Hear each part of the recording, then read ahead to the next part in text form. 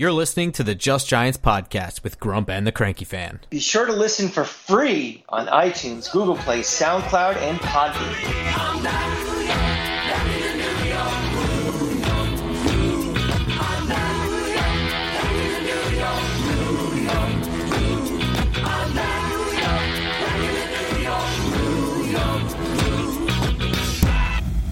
Welcome back to Just Giants with Grump and the Cranky Fan, the best damn podcast for the best damn football team.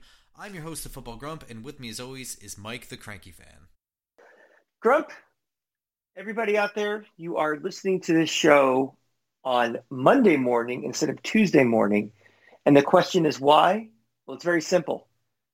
When we normally record on Monday nights, I will be on my way to Dallas for the 2020 World Series featuring your American League champion Tampa Bay Rays. So I am congratulating myself, giving myself a star, and I'm very excited. And if that wasn't good enough, we're also celebrating a Giants win. Fantastic. It feels nice to finally use the intro music for a win. It's been collecting dust, had to be polished before I could use that audio file. But it's good. It feels good. We're going to get into how to react to it, how to analyze it as we go through this. But let's just take 1 second to just acknowledge the good feeling of watching the rest of NFL Sunday, knowing that your team won. Is in the win column. It means everything. I mean, this is a league about narratives, and this is a league about perception as much as it is actual execution and results. And the last thing you want to do is be lumped in with the Jets as the two only winless teams in New York. And what the hell is Joe Judge doing? And what the hell is Daniel Jones doing? And blah, blah, blah, blah, blah, blah, blah. You are seeing improvement on this team week by week. It may not be in leaps and bounds, but things are getting better. But when you lose, it doesn't matter because you've lost. And people expect to be in the Super Bowl every year with unrealistic expectations. When they don't win, it makes people go apeshit crazy. And, let's just have a little reality check, though. It's great that we won and we're all excited about it, but this is not a very good football team. And you people out there, we are not there yet where you can say, well, that was a bad win. I'm not that happy about it. We won.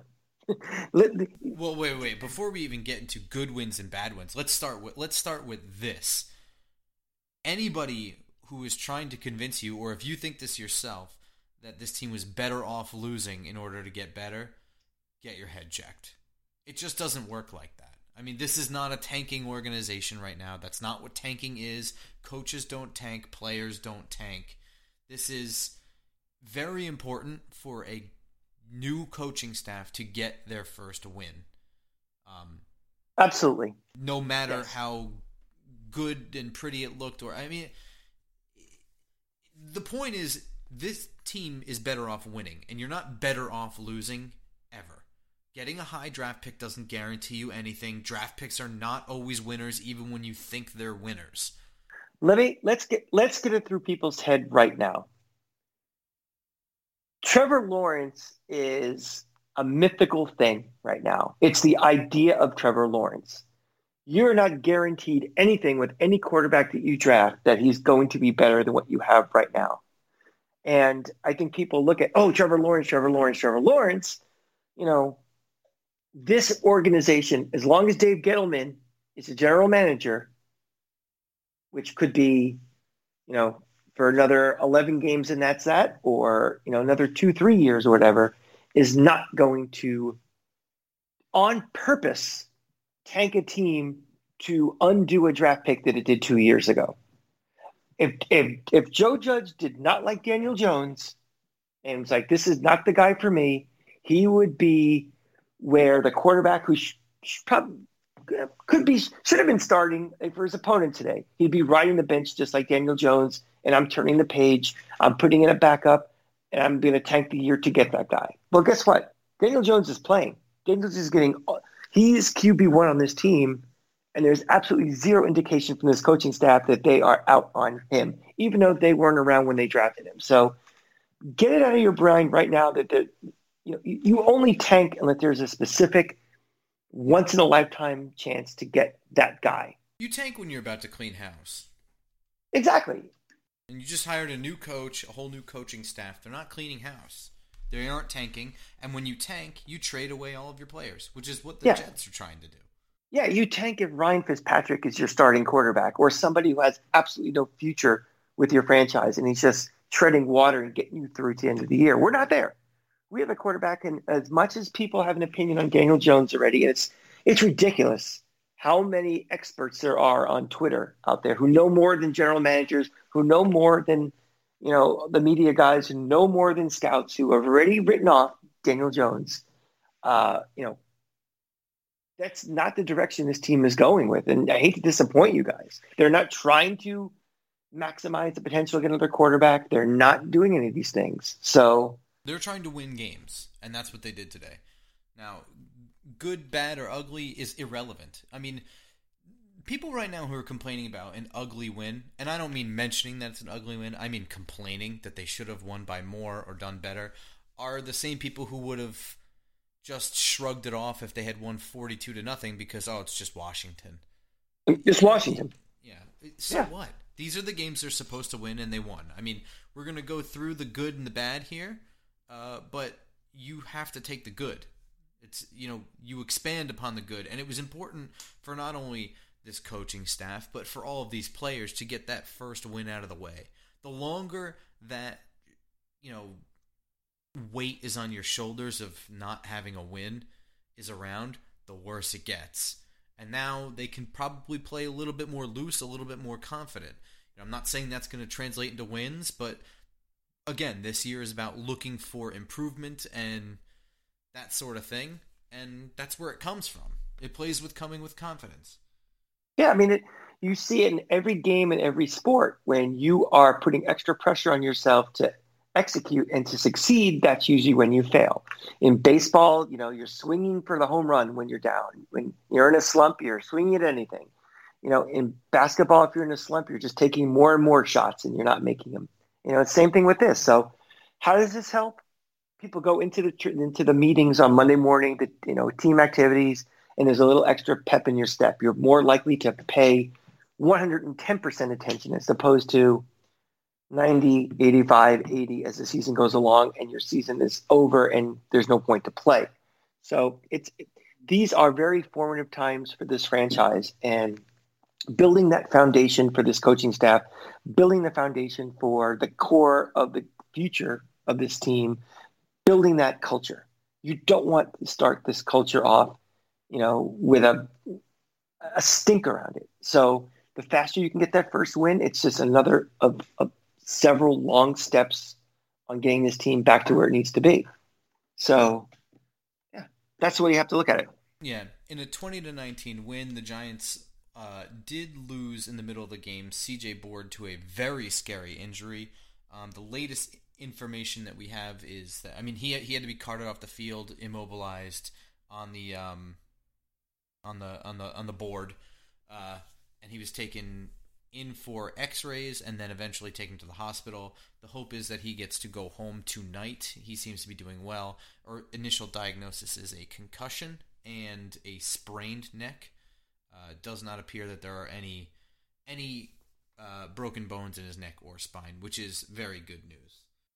Once swelling goes down, you get a better evaluation and a better prognosis of not as life or death, but recovery time. And, when you can start recovering and start, whatever therapy is necessary. So it's a scary thing. And hopefully it sounds like, it'll be okay. It'll be okay in the long run. Yeah. Honestly, of all the hits I've seen in the NFL, it didn't look all that unusual. Apparently, it was really loud on the field, but I don't know. I think that's what made it scarier for me, is that it didn't look all that crazy, and you could see immediately. His arms were kind of limp, and he was seeing stars and not really moving a lot. It was very, very scary indeed. All in all, though, let's get into a little bit of what went right for this game. So I'm going to hand out my first star. I think this one's an obvious one, and I'm throwing it to the most consistent, maybe second most consistent Giant on the team this year. Free agent pickup, James Bradberry, has been, as I don't even know what to say. I mean, he's been as on fire as you can be on a team that just doesn't seem to be winning. He continues to be lights out no matter where he lines up, who he lines up against, if he's in zone, whatever. And he had a big interception today that, in the first quarter that set up a touchdown to put the Giants up 10-0, and otherwise was not really the culprit on anything at all. I mean, he continues to be probably the most consistent piece on defense. Yeah. In a position of probably the greatest need in the offseason was shoring up that secondary. He's come in and has been a godsend for this team. And, we needed leadership back there. We needed some guy who actually, exceeded expectations, and he's done that to this point. Yeah, I would say so. I'm going to give out another star. This one is for a guy who played a pretty pedestrian game, 6 tackles with 4 assists, but had probably the defining play of the game, Tay Crowder recovering fumble by Kyle Allen and returning it to the house for a touchdown. Good football games, very competitive football games that are close usually have 1 or 2 plays that completely change the outcome of the game, and that was a game-changing play. I mean, I guess it should be a shared star between him and Kyler Fackrell. I think that might be fair, who did the strip sack. Mm-hmm. Definitely, I mean, the momentum-changing play, I mean, the Washington football team is moving the ball pretty much at will, and that just flipped the score right ahead. I mean, put the Giants up 7. I mean, it's a play. If I described it to you and said, who would that happen against? You would 9 times out of 10 said that had to be something that Daniel Jones did. So it was nice that it actually happened, for us instead of against us. It was a pretty exciting moment. It's kind of could be the most exciting moment of the year so far, actually. Yeah, I mean, I think Fackrell's interception pick 6 last week was pretty big too. Yeah. He's been another one of the free agent pickups that have been really, really outshining some outside linebackers of the past couple of years on this team, Kyler Fackrell. But I thought Gettleman wasn't good at free agency. We're going to do maybe like a mid-year assessment of Dave Gettleman, or maybe I assume it. If he gets fired, we'll do an assessment on how he's done as a special episode. But at the middle of the year, I'd like to take a look at what he did this year, because people who have been complaining about Dave Gettleman seem to be leaving out everything he did just before this year when complaining about it. I think, and again, I've said this a million times, I have no love for the man. I don't care. I can't really think of a free agent move he made this year that wasn't good. I mean, maybe Levine Toilolo has been kind of a whatever move, but every other one, Fackrell, Golden, Bradberry, Martinez. That was a low expectation move as well. I'm just being as out in the open as possible. I mean, Gano even. I mean, everyone that he's brought in has been really good so far this year. So, that's we'll and if we also want to go back and discuss the Leonard Williams trade, pretty good game today. And guess what? He's been playing pretty damn well this year. Yeah, I guess third sack today. Yeah, I guess it doesn't matter either. Everybody was judge and jury about the trade, and all these lost picks and blah blah blah, and he wanted to go there, and well, guess what? And the thing is, he's going to be at a minimum with this team for a year and a half from the time of the trade until this franchise tag is over, and either he resigns or whatever happens. He's playing pretty damn well. And there was a stretch in that game today. He had taken over this game too. So, I know if you want to die on your hill with something, go right ahead. But, look at all the data as you're moving forward. You are allowed to change your position. We're not going to crucify anybody on here. But he's playing really well. Yeah, I would say so. I'm also going to give Logan Ryan one. He did give up. He was the one in coverage on the touchdown at the very end of the game. But other than that, 8 tackles, 1 sack, 1 tackle for a loss, and he recovered the onside kick at the end of the game. He was playing lights out in this game. Logan Ryan really showed up for this game. You know, I was one of those people who was not really huge on bringing him in. I mean, yes, I think he's a good player. You know, I didn't think breaking the bank for him was a move worth making. And up until this game, I think that he's been fine. I had nothing really to complain about with him, but he didn't, you know, pop off the film for me in a lot of it. This game, he really showed up, I think. You know, it's this whole defense has been a very pleasant surprise. It really has. Logan Ryan's going to suffer the same fate that Daniel Jones is going to suffer, and we're going to discuss him at great length shortly. But it's kind of like my golf game.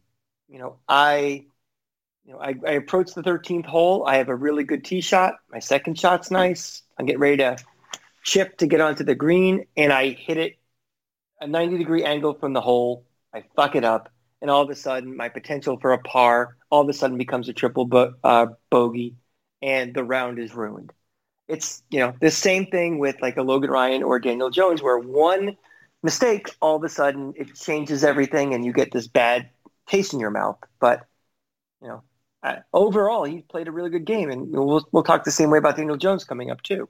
But, don't let the one singular highlight or talking point bad play color your overall assessment of how somebody played, especially on a team like this, in a situation like this, where we're not concerned about that's going to cost us the playoffs or something. This is all still about a team gelling and getting better together. I mean, that's an interesting way to put it. Let's get into Daniel Jones then. Sure. I actually didn't know what I wanted to do with him. For a good portion of this game, I had him jotted down on the side as having a star because he was playing a pretty sound game. And I'm pretty adamant about my stars and farts. People who played a mixed bag don't get either. Unless it's a really crucial play that fucked everything up. If you played a mixed bag and that one play really killed it, I'm going to give you a fart anyway. But I'm not really handing out stars. And so I'm not giving Daniel Jones a star for this game. I am actually going to give him an honorable mention, though. He played a very methodical game manager style game. And grading him on the curve that we are grading him, that's very good. He took a very smart sack early on in the game, not trying to force anything, not trying to run, held the ball with 2 hands, tackled. He also had a brilliant 49-yard run, which I wish I could have seen. Fox decided they didn't want to air it. The big thing that really killed him in this game, the only thing that killed him in this game was an interception. And so I immediately crossed him out. He's not getting a star. I wasn't even going to honorably mention him, but I've rewatched it a couple times. And for starters, I don't know how that can be ruled an interception. I thought it was pretty clear and obvious in one replay that he landed out of bounds.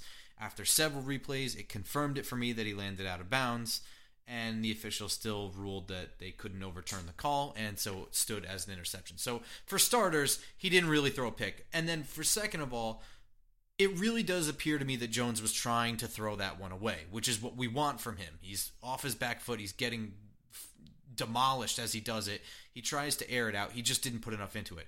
I'm not giving him a pass for it. He still gets blame. If he's going to throw it away, I don't care if you launch it in between the uprights.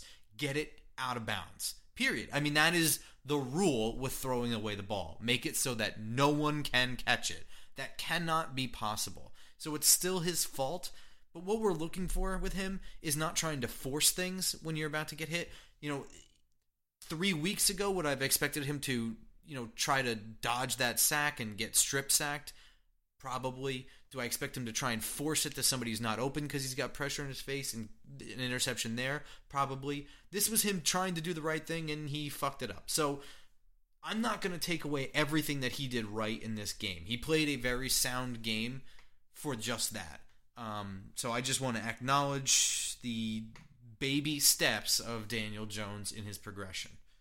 And not for nothing, but throwing an interception...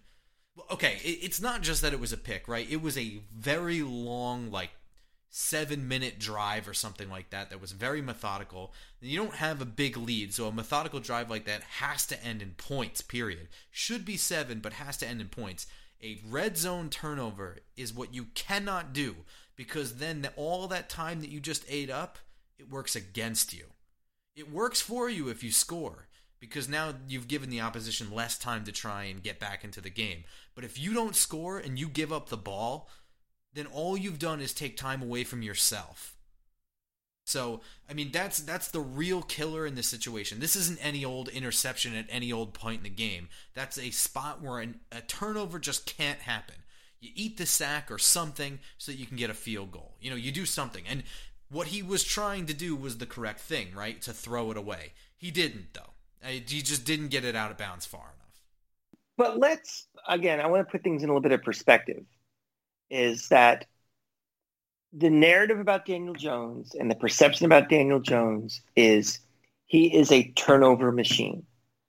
That doesn't mean that every time he has a turnover, that just means, turnover machine, that's Daniel Jones, I'm out, get rid of him, tank for Trevor Lawrence or whoever. I mean, I saw on Twitter, I had texts from friends today who were just like, every week is the same thing with him. Every week's a turnover. Well, you know something? Look around the league and look at the stats of every starting quarterback in the league. Turnovers do happen in this league. You know, bad decisions happen, bad throws happen, great defense happens. So every time, you know, from now until Kingdom Come, when Daniel Jones throws a pick or is a fumble, I don't need to hear the chorus in unison of, well, that's a turnover machine, because it's different. It's not, you know, he had 1 turnover today. A turnover machine is, you know, it's Jameis Winston. A turnover machine is a guy like, you know, Eli Manning was in the final third of his career. I mean, you almost expected as much in the red zone for him to have that, you know, absolutely atrocious pick or the fumble in there. I mean, he was pretty bad in the end. And I don't know if people are just conditioned that same old Giants, no difference, because now it's a quarterback like Daniel Jones. But let's kind of stop a little bit with every time something goes wrong, it's just, the same old, same old. I mean, it was as Grump said, bad timing, bad execution of something, but you know, that wasn't as much as bad decision making as bad execution, I think. And you know, so before you go, you know, crazy, I know a lot of you have your decision made on Daniel Jones, and I'm not exactly sure how you can have a final thought that you're out on Daniel Jones after 18 games, you know, with his second offensive coach and offensive system, with no offseason to really prepare for it, with a crappy offensive line, with no Saquon Barkley, no number 1 receiver. You know, we have a bunch of 2s and 3s, but no real go-to guy. You know, tight ends who don't block to help that offensive line. But you're out on them. You're done.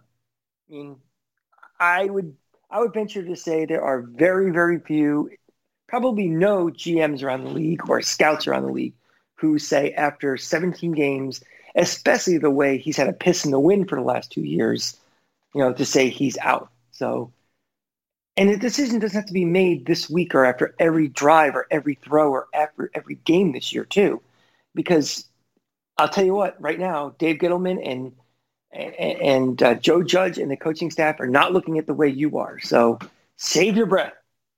It's, you know, we're not there yet to make those decisions on Daniel Jones. Yeah, I mean, it's been said to death, but a lot of people saying, you know, imagine what Giants Twitter would have looked like for Eli Manning's, you know, 18th start. He was terrible. I mean, he was very honestly terrible. The difference is also, I think that, again, Eli Manning came in as, you know, the guy everybody wanted. We traded up for him. He's a Manning. That last name has a lot of weight. And it was like, okay, patience. He'll be fine. You know, Daniel Jones gets drafted. A lot of people were like, we reached to get him. We wasted a pick. You know, after the whole thing with Barkley the year before. So he kind of had a strike and a half against him by a lot of this fan base to begin with, so the patience was low anyway. Again, I think, to me, you really can't give a proper evaluation until it's almost time for the rookie contract to expire.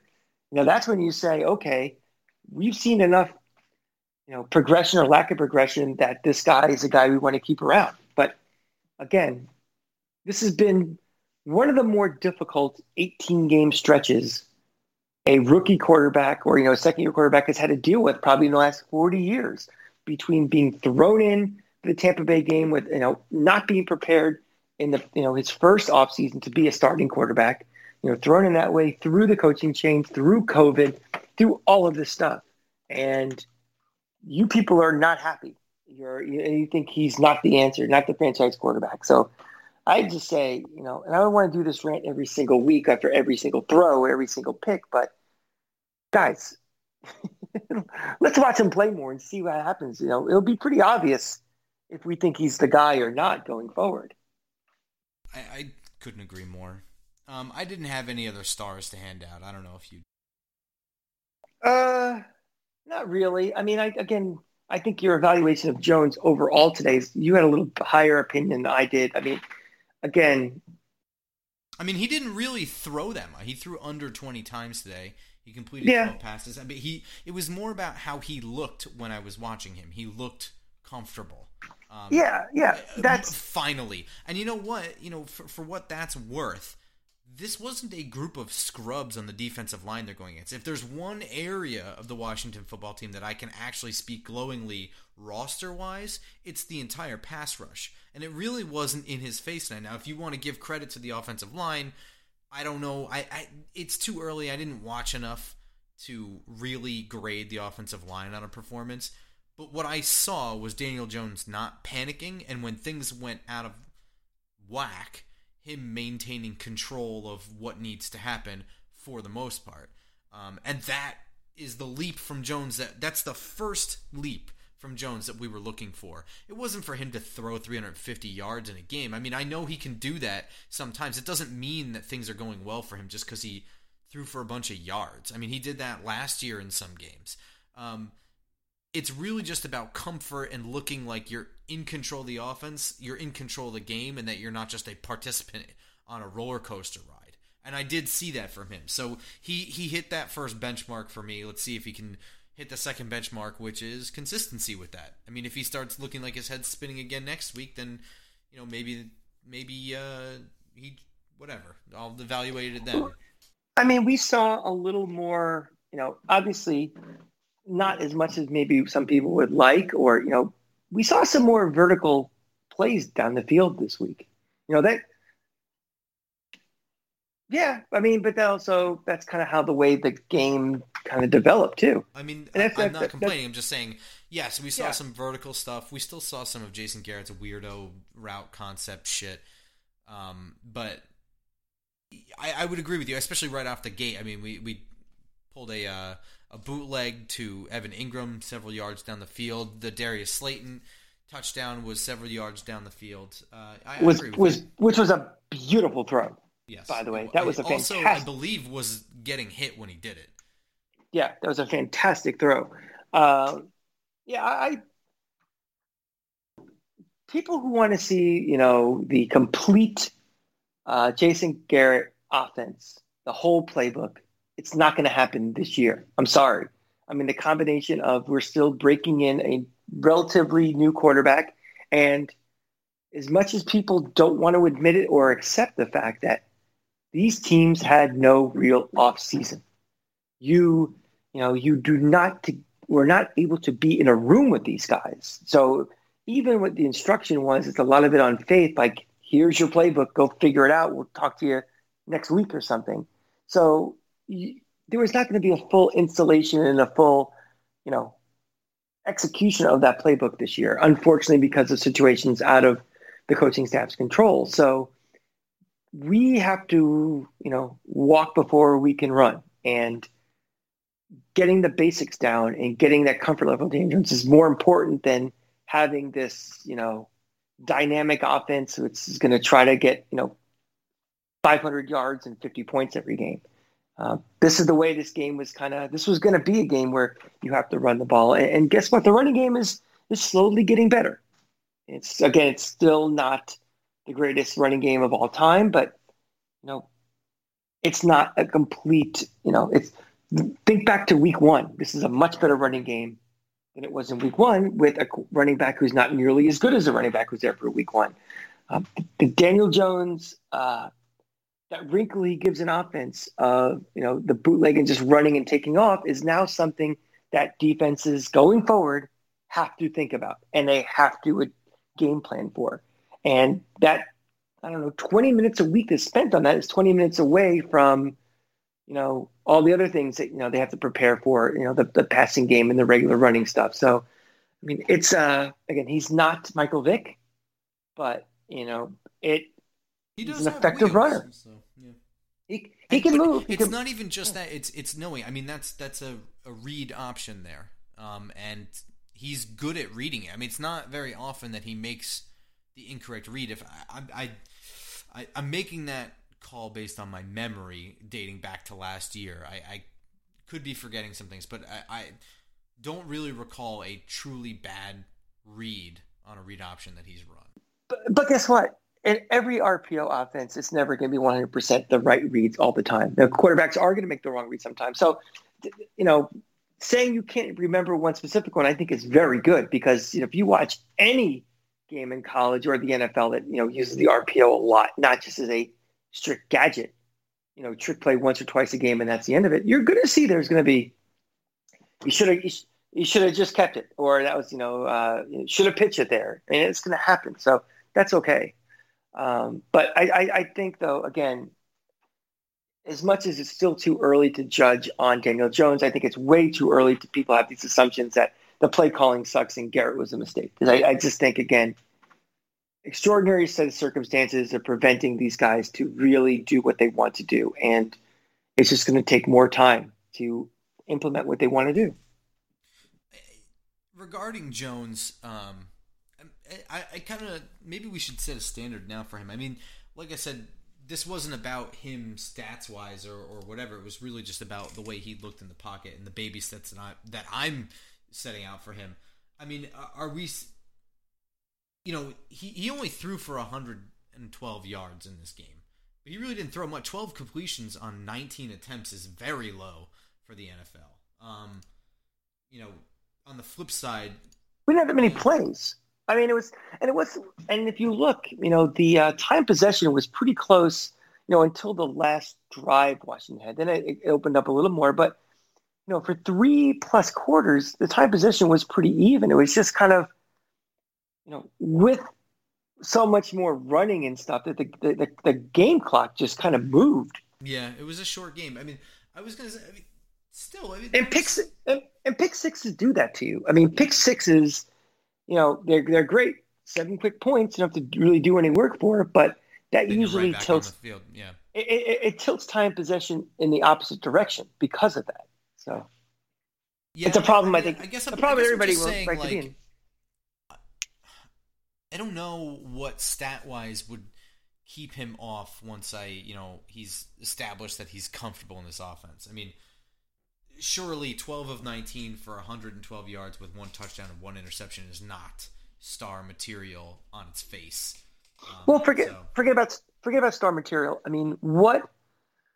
And maybe this is too early to know what that answer is. But in the ideal Jason Garrett offense, how many attempts do you want to see Daniel Jones throwing a game versus how many quarterback rushes versus how many just overall rushing attempts would you like to see in that mix? Or is it still too really early to tell based upon current personnel? Because, again, this is a weird game. It felt, the combination of the empty stadium, 2 bad teams. I mean, we're watching 2 below average to bad NFL teams. Having the 12th string Fox announcers, which I'm going to get to them in a minute when we talk about farts. But, it really felt like I was watching a preseason game. It just didn't have that kind of like energy at all. And, you're watching Kyle Allen's not a good quarterback. Daniel Jones is right now a below average NFL quarterback. two teams are going nowhere, and it just had that feeling about it. So well, let's get into farts. I'm going to give a real one here. There wasn't a singular Giants person that I think really played bad enough to deserve a fart. So I'm going to give it to the defense for their tackling. This was the first time, and I'm not, I don't know if the blame goes to Patrick Graham or Joe Judge or whoever you want to attribute this to, but across the whole defense, there was this hit hard, no arm wrap up bullshit happening, and this was there's 30 yards that were just gifted to Washington, at least off of missed tackles in this game. I mean, it was right from the beginning of the game, and it continued all the way through to the end, and that shit can't happen, and I'm surprised that it happened on a Joe Judge team, based on what we know about him so far. Yeah, but we also know, though, that I think tackling is going to be bad all year across the league and in college for this team. I mean, this team has been good. Their problem has been getting off the field on third down, and things like that. That was going to be my fart for the game, was the ability to get off. This inability to get off of third down. I mean, we were seeing on first down guys getting hit at the line of scrimmage and then slipping a tackle and getting 4 yards. And now it's 2nd and 6. So now getting off on third down. Washington was in a lot of 3rd and 2 situations. I mean, this wasn't in the past couple weeks where we were complaining about getting off the field on third down. There were things like 3rd and 7, 3rd and 8 being given up, 3rd and over 10.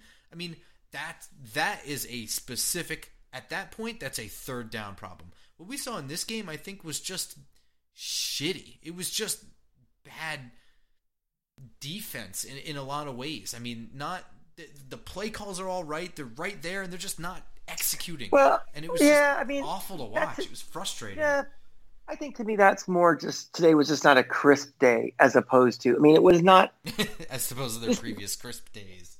No. I mean, before the problems were more,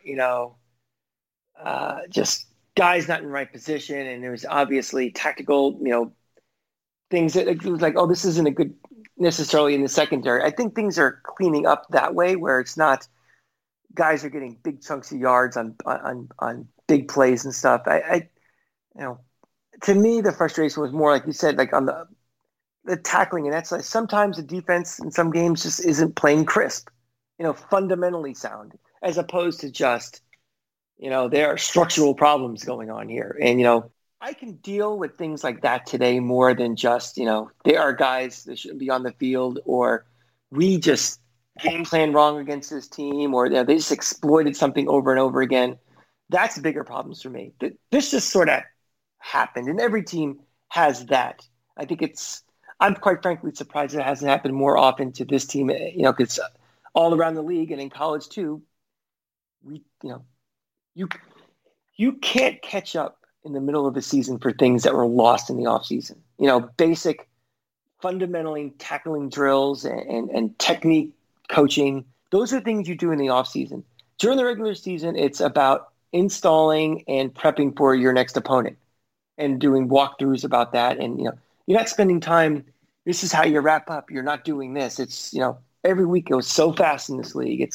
And the reduced amount of time you have to actually be on the field and do things. So, that's not going to come back this year. And it's unfortunate, but that's the way it is. I'm glad we have football anyway, but there are going to be games like that where the tackling is just going to be poor. And this was one of them.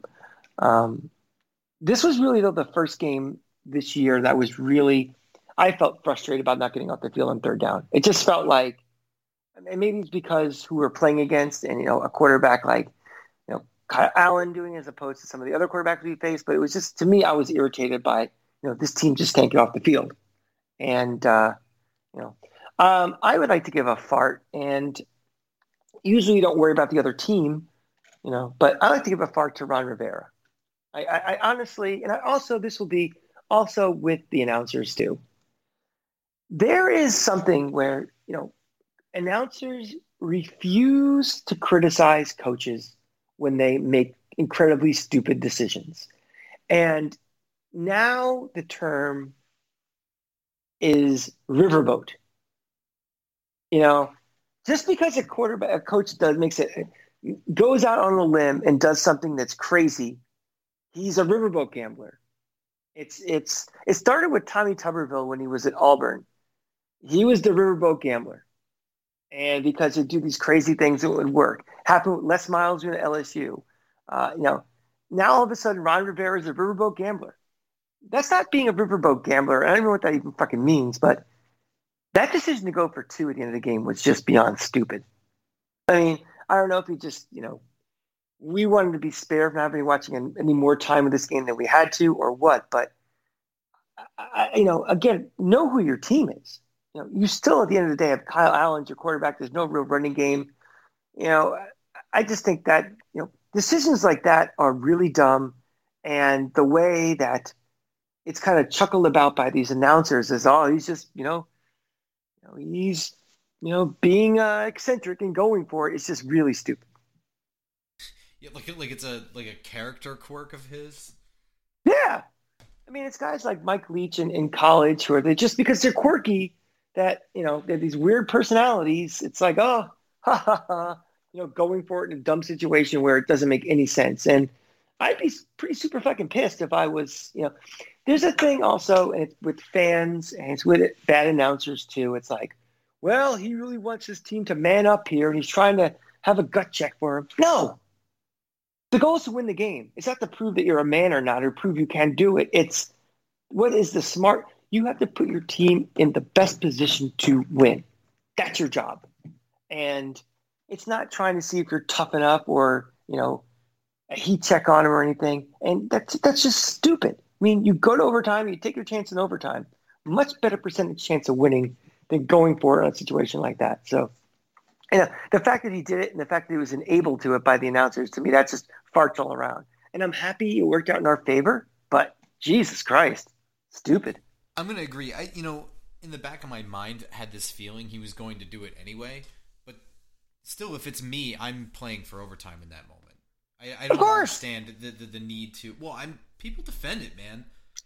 Well, the thought of what do you have to lose is so beyond dumb. It's like, they're 0-5. What do you have to lose? Well, start by you could lose the game and be 0-6 and talk about the things we talked about at the beginning of the show. Where they have a win this year, a division win. That's true. I keep forgetting that they played division win. Actually, would have went a long way for Washington in this. But in first place. Division. Yeah. I mean, how about that?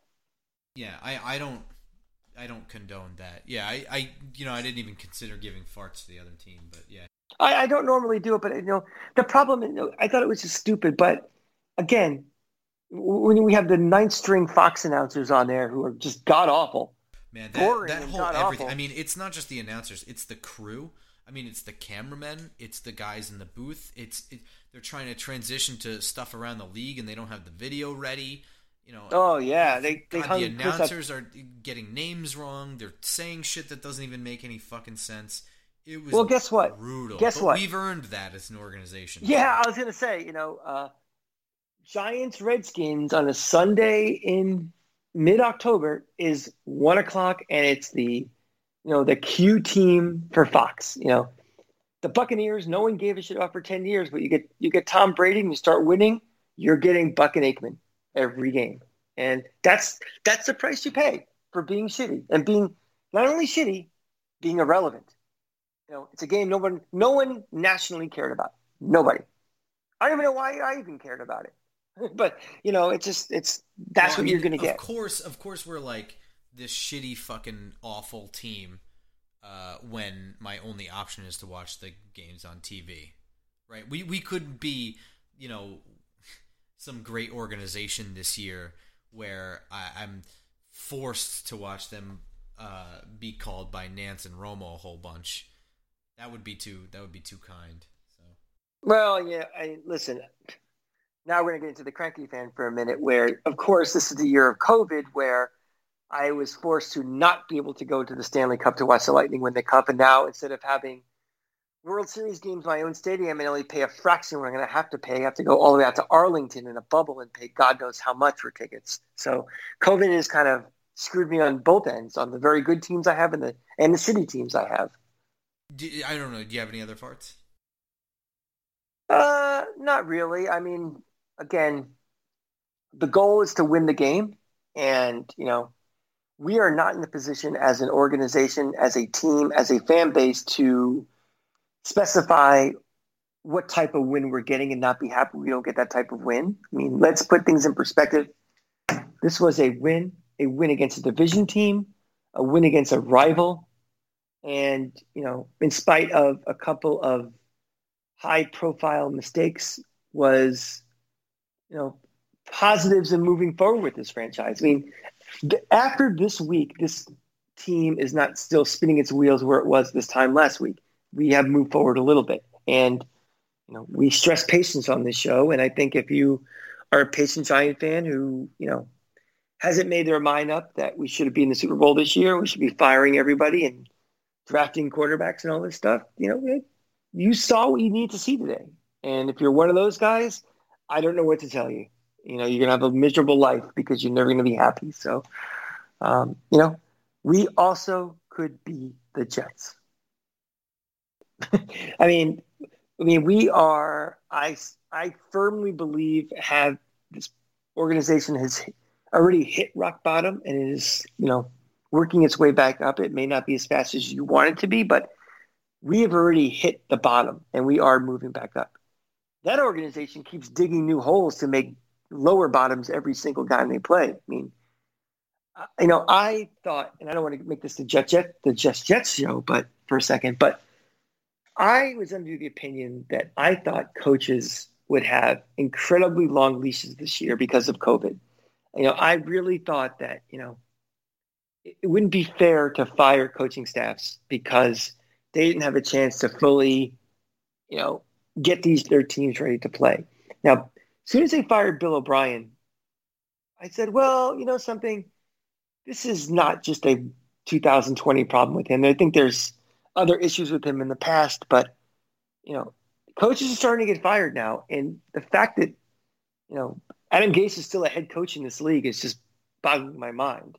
I mean, let me ask you, Grump, does it really make a difference if you fire a coach in week 4 or week 8 or just wait to the end of the year or not? Or is this such a lost year for a team like that you might as well just save the money and keep them through the end of the year? Like, what good is made out of firing a guy like that now? I don't know. Other than you can start your search. But with the Jets, I think what we're looking at is a complete teardown. I mean, this is a team that drafted some good talent. They brought in some talent like Le'Veon Bell, and stuff like that. And now some of those guys are gone. Jamal Adams, Le'Veon Bell, they're not there anymore. And it appears that they're setting up to do a redo. And I think they're at the point where they're about to jettison a coach and maybe a GM at the same time and just completely restart. I mean, the issue you have is whoever you hire has to be honest about what they wanted of Sam Darnold. I don't know, really. Well, I just think they have no idea what they want to be. None. And I think that's from the top down. I mean, you get a guy like Le'Veon Bell that there's no purpose in getting a guy like him for that team. None. And, every time they start to rebuild, the paint isn't dry on the walls and they're tearing down the building and starting over again too. They don't, there's no patience. And because of that, I think it's because there's no direction, where do they want to be and how they're going to do it. And, I don't want to say I feel bad for my fellow Jet fans, my friends that are Jet fans, but something, this is what they are. And, if you want to complain about the Giants that, you don't think it's happening fast enough, just look on the other side of MetLife and see what's going on there. And, I mean, it's the same old story. I mean, they had a brief blip in 2009 and 10 with Rex Ryan and Mark Sanchez in a general philosophy, a defense-heavy, ground-and-pound offense team. And it was working. I mean, say what you will about Rex Ryan and his personality, Mark Sanchez as a quarterback, whatever. That team made 2 AFC championships and very nearly went to the Super Bowl. I mean, that was a team that was playing really well. And it was because there was a philosophy that was all being followed from the top down. I agree with you. I mean, I think you can win with a guns blazing style offense, and I think you can win with a game manager style offense. You just have to get the right pieces and just make everything fit like a jigsaw puzzle, and commit to it.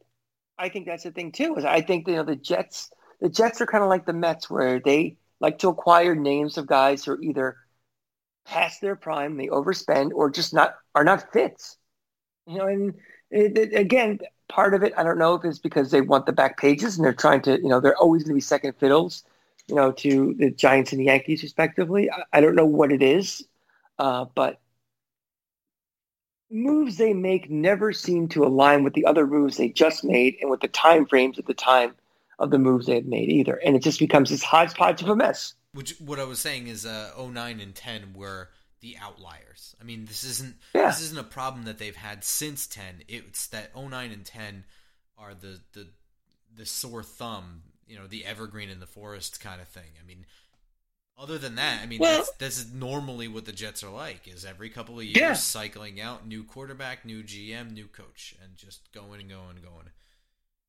Well, it's also, again, they haven't had a good hire in a long time, and those, GM or coach. I mean, Rex Ryan, I don't know what history will ultimately say is Rex Ryan as a head coach, but, this cavalcade of guys they bring in who are just not head coaches. Todd Bowles is not a head coach. Adam Gase is not a head coach. These guys are not good, and they just keep hiring them.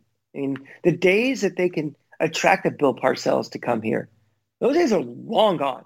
And I honestly don't know unless they just get lightning in a bottle with some young, assistant they hire who just kind of works out well.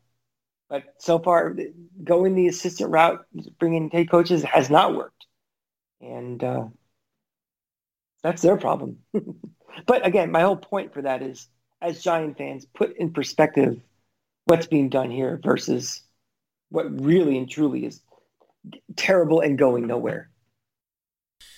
And with that, on Thursday, for those of you who want to make the trip, Philadelphia is allowing some fans, so the Giants will be playing on Thursday in Philadelphia at 8:30 or whatever time Thursday Night Football is, sometime after 8. If you're like me and want no part of that, it'll be on TV, so you can deal with whatever announcing crew handles that shit. I think it's actually like Buck, isn't it? Buck. That'll be Buck in Aikman. So we'll get a lot of. That's a heck of a play. And he's trying to make a play, and more. And a whole banal commentary from Troy Aikman. I believe Buck is calling the World Series, so probably a whole lot of cross promotion. That right? He'll be. I think I read something today that he will be. He has 7 games in 7 days across the sports. Like right now, obviously he did the Bucks game today. I don't even know who this announcer is doing Game 7 on Fox, the baseball game. But he will be in Dallas, like me, for the World Series. But I do.